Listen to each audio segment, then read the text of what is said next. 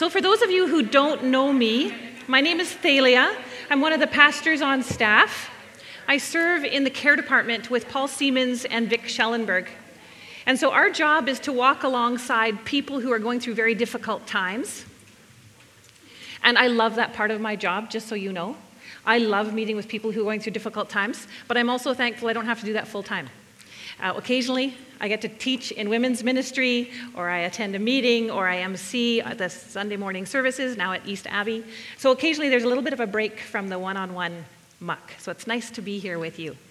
Muck is my word for everything that's painful, difficult, challenging, hard. Some of you have heard that many, many times. That's okay. You'll hear it for as long as I'm on staff, which hopefully is a lot longer.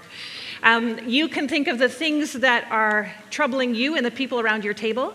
Things like grief, chronic pain, illness, injury, marriage difficulties, kids that have left the faith, troubles with parents, siblings, parents-in-law, any kind of difficulty you can imagine, that is what comes through the care department. So when I meet with people on a daily basis, there's a little bit of a pattern that I follow. First of all, when people come to meet with me, I often only know their name. And so I need to find out a little bit more about them. Single, married, kids, no kids, working, volunteering, at school, what's going on? I need to know this person a little bit. And then I need to know, why have they come in? What kind of muck are they bringing me? I don't usually have a heads up, so it's kind of a surprise in the moment as to what's going on. And so I need to understand all the pieces of that, and that's why I'm going to use the whiteboard. And I need to understand what the person has done with their muck in the past or now. So I need to understand if they've gone to a counselor, a doctor. I need to understand if they've been blaming God and have walked away from church. I need to understand if they are turned to alcohol or shopping, or what's been going on in their muck. So I thought, as I was preparing for Exodus 4 and 5, I thought I would use the same pattern that I use upstairs to address Exodus 4 and 5. So you're probably thinking, how does that work? So what we're going to do today is something a little different.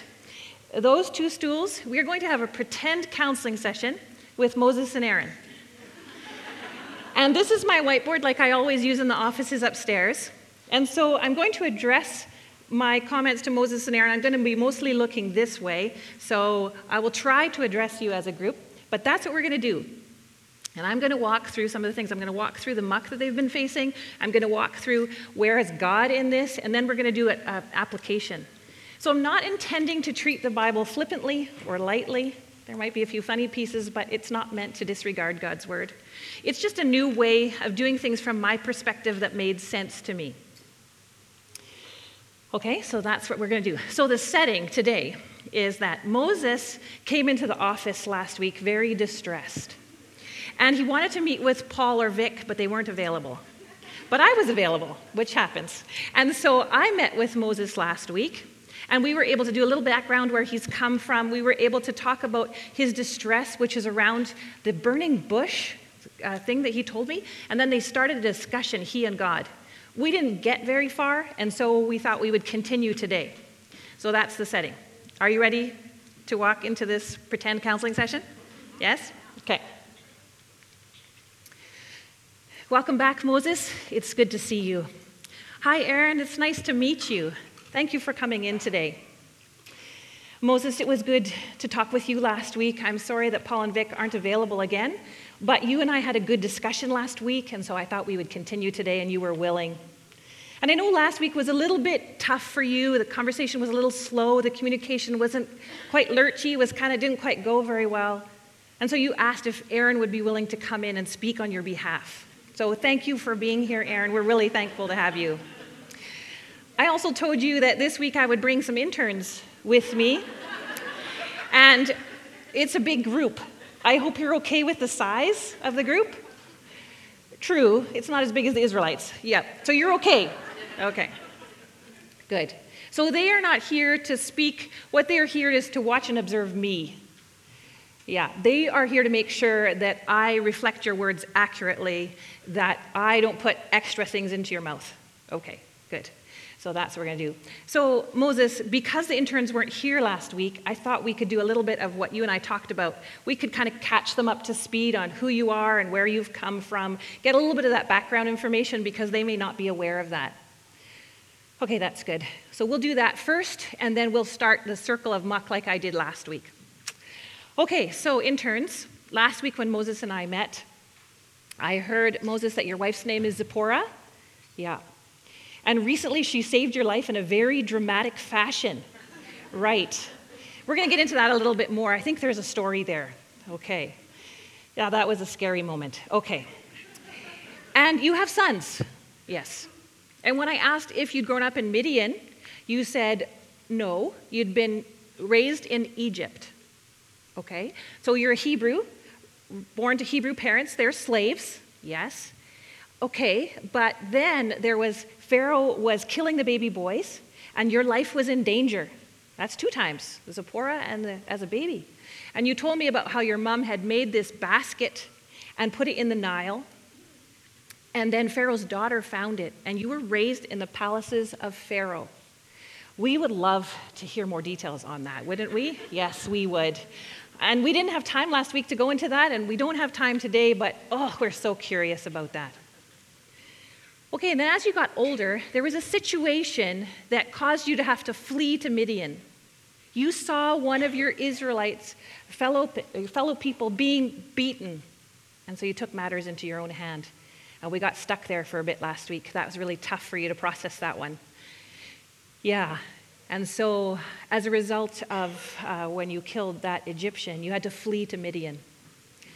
Yeah, and so you ended up in Midian, and until recently, you've been a regular guy. You've been tending the flocks of your father-in-law, Jethro, in the wilderness. Just a regular guy. And then we started last week, you started to tell me about this bush you had seen. It was on fire, but it wasn't burning up, and so you were curious. So we should probably start here, Moses. We did this circle last week. What I do with people is I do this circle in the middle, and I put the word muck. You and I talked about that last week, how anything that's difficult, painful, hard is muck. And we started it last week. You talked about the bush and how God called to you from the bush. He said, take off your sandals, you're on holy ground.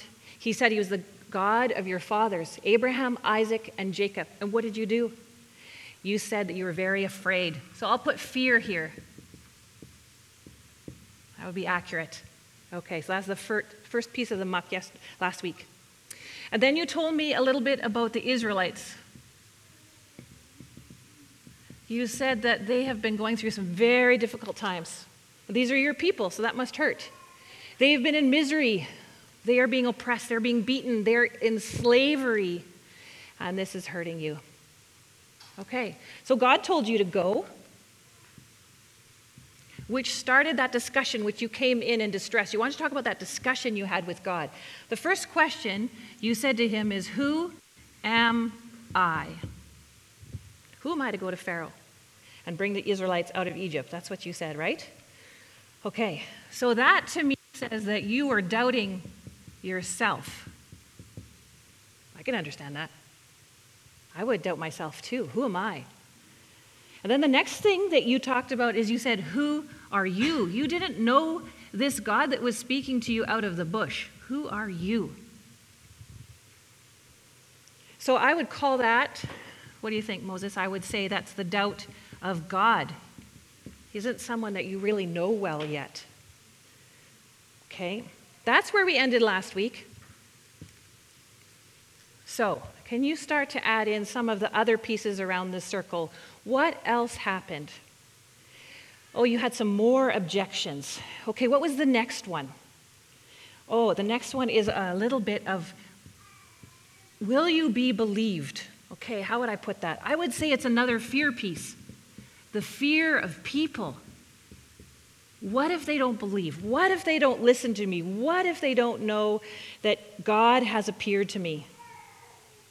Yeah, we understand that. We had a whole conference on that last spring. 400 plus women came to talk about the fear of people. And I always tell women that there are resources on the website if you want to go and look at those. Yeah, we understand that one. Okay, after that, what else happens? That's 3 objections so far. And then, this is where you doubted your ability. I'm slow of speech and tongue. We had that difficulty last week, so I understand where you're coming from. It was a bit challenging. Yeah, doubting your ability. So let's call that another doubt piece. Starting to see a bit of a theme. Okay, what was the next one? Oh, you flatly refused. You said no. I think I would do that too. And then what? God's anger burned. God was angry. His anger burned. That would have been really scary. Okay, but Aaron, you're saying that's where there was a good piece, so I'll put a star. There's a good piece here. God relented, and he sent you, Aaron. That's so great. A little good piece amidst the difficulty. Okay, does muck end here? That's a lot already. I would say that's pretty significant so far. Oh, there's more. Okay, what's the next piece? Well, you're on your way. You have to leave Midian. That would have been very difficult. Load everybody up, get them organized, go to Midian. And then on the way, what happens? Oh, here's that Zipporah story. Okay, you're going to tell us more about that. Oh, okay, so I would call that disobedience. Disobedience. So you knew that you had been disobedient because the covenant with Abraham said that the men needed to be circumcised, and you didn't circumcise your son. So you haven't been taking your faith seriously. And you're supposed to be the leader taking them out of Israel, so you're not setting the tone for the rest of the Israelites. Yeah, that's a difficult one. I'm going to put a star here. That's really tough. Okay, and thankfully God relented and spared your life. Okay, that's a big deal. Okay, and so then what happened? You went to Israel. What happened? Oh, the Israelites believed and they worshiped. Okay, so that's a good piece, but doesn't stay good. Oh, doesn't stay good. What happened? They blamed you. They blamed you. They blamed, both of you, blamed Moses and Aaron. Because why? I think I missed that piece. Oh, you went to Pharaoh, and he said, no, he's not going to let the people go. So then it got harder. Oh my goodness, the work got harder. I'm running out of space. It's getting a lot of muck here. The work got harder. And so the Israelites blamed you. Moses, what did you do then? Oh, so you blamed God. No wonder. With all of this, no wonder you're in distress today and last week. This is a lot. There's a lot of fear. You were afraid when God approached you. You doubted yourself. You doubted him. You're afraid of the people, wondering if they would believe you. You're doubting your ability. God's angry with you. You've been disobedient. Wow. Okay, that's a lot. If you want to take a picture of it, some people do. They take a picture of it so that they can remember where they've come from. Okay, so we can't leave it there. What I do with people, Moses, is I often then go to another whiteboard, and we need to talk about where is God in this muck. Can you take us back to the beginning? We'll go back to the bush, and can you remind us of, oh, this one's a little wobbly. Okay, well, whatever. Let's take us, can you see? Kind of? Sort of? Moses, can you remind us of where God has been in this? What did you learn from him so far since the time of the burning bush? What is he doing? What is he up to? Those are the questions I have. Okay, let's start with the bush.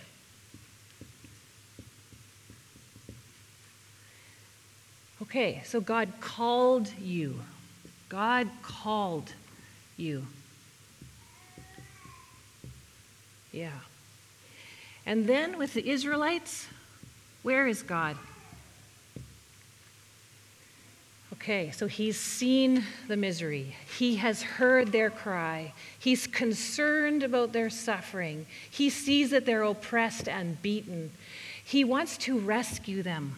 So let me just put this here. God, he sees, he hears, he is concerned.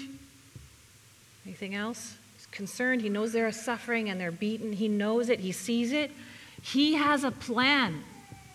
Oh, what kind of a plan? He's going to rescue his people? He's going to rescue his people.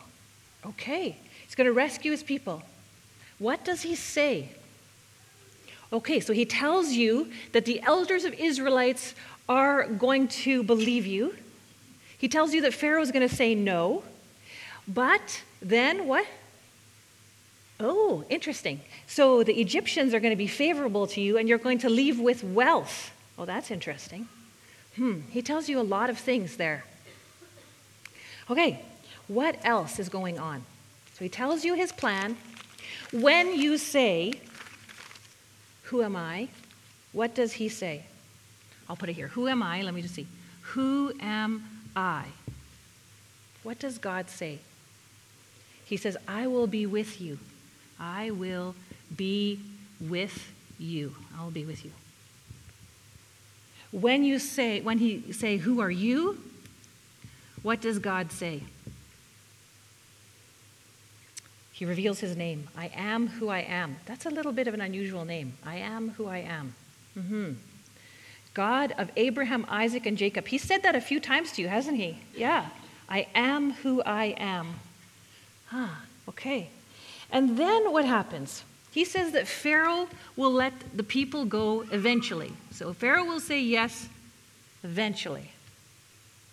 But he'll only say yes if a mighty hand compels him. So who's going to be that mighty hand? Oh, God says he would.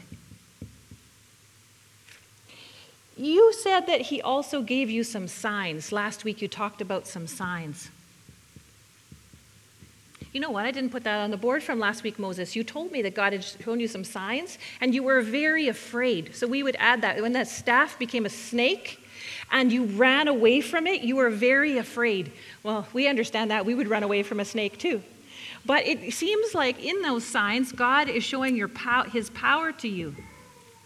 Showing his power to you. And when you questioned your ability, what did God say? He said he would teach you to speak. He would help you speak and teach you to do everything you needed to do. And he provided Aaron. Oh, Aaron, okay, so he said that for both of you, he would help you speak and teach you what to do. Help you speak. So he will help you speak and teach you what to do. Okay, so it looks so far like God's got this thing here. Okay, God spared your life when you had been disobedient. God spared your life. What else? It seems like his promises start to come true. You go to the Israelites and you tell them what's going to happen, and they believe and they worship. Okay, so promises start to come true, which shows you that you're starting to trust him a little bit. Trustworthy. Have I got kind of everything there? Okay. So Moses, when I meet with people, I usually try to do a little bit of a comparison. So if we look at that board, Moses, we see there's a lot of difficulty. We see a couple of themes going on. Right, interns, do you see that theme? There's a lot of fear. There's a lot of doubt in self and doubt about God. Moses, it doesn't seem like you absolutely trust God yet.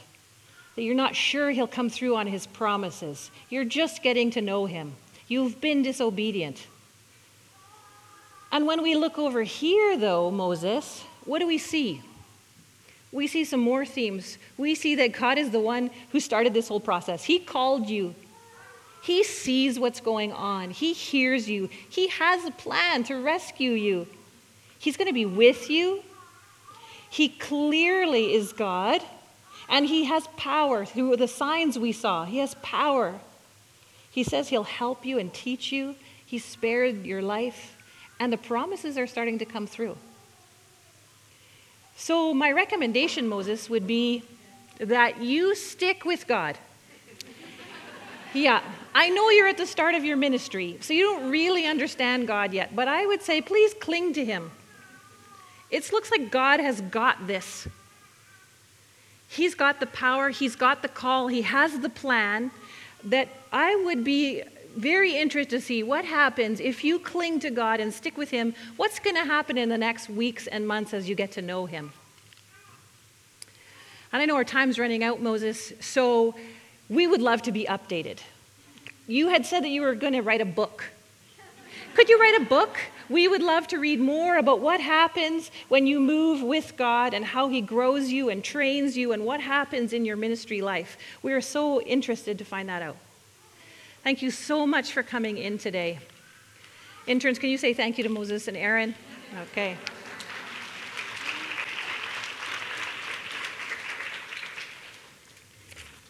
Okay, so now, what about us?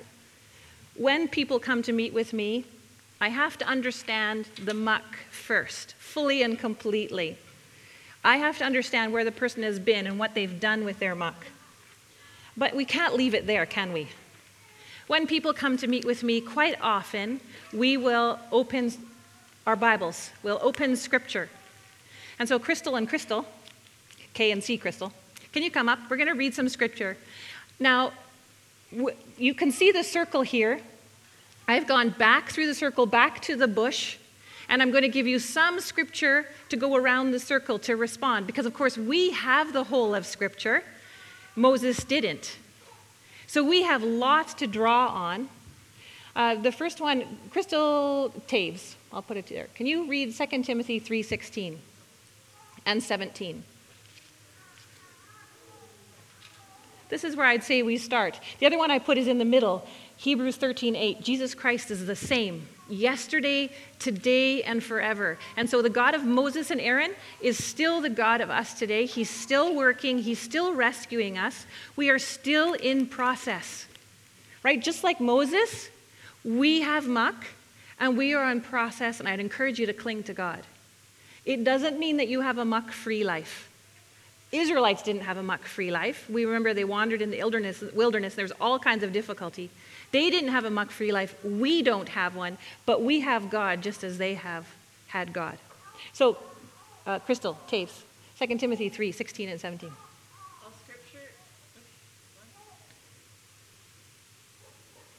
Scripture. Nope. Sorry, I don't think I gave you a heads up about the microphone. All Scripture is God-breathed and is useful for teaching, rebuking, correcting, and training in righteousness, so that the servant of God may be thoroughly equipped for every good work. Yeah, we have the whole of Scripture that teaches us and equips us for every good work.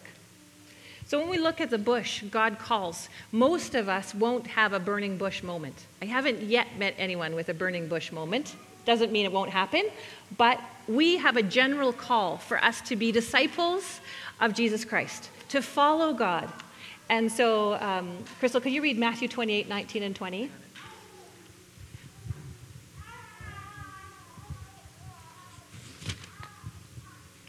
Then Jesus came to them and said, "All authority in heaven and on earth has been given to me. Therefore, go and make disciples of all nations, baptizing them in the name of the Father and of the Son and of the Holy Spirit." Yeah. We're not going to read Luke 9:23, but that is the one where it says, if you deny yourself and follow me, pick up your cross and follow me. That's the one about following Christ.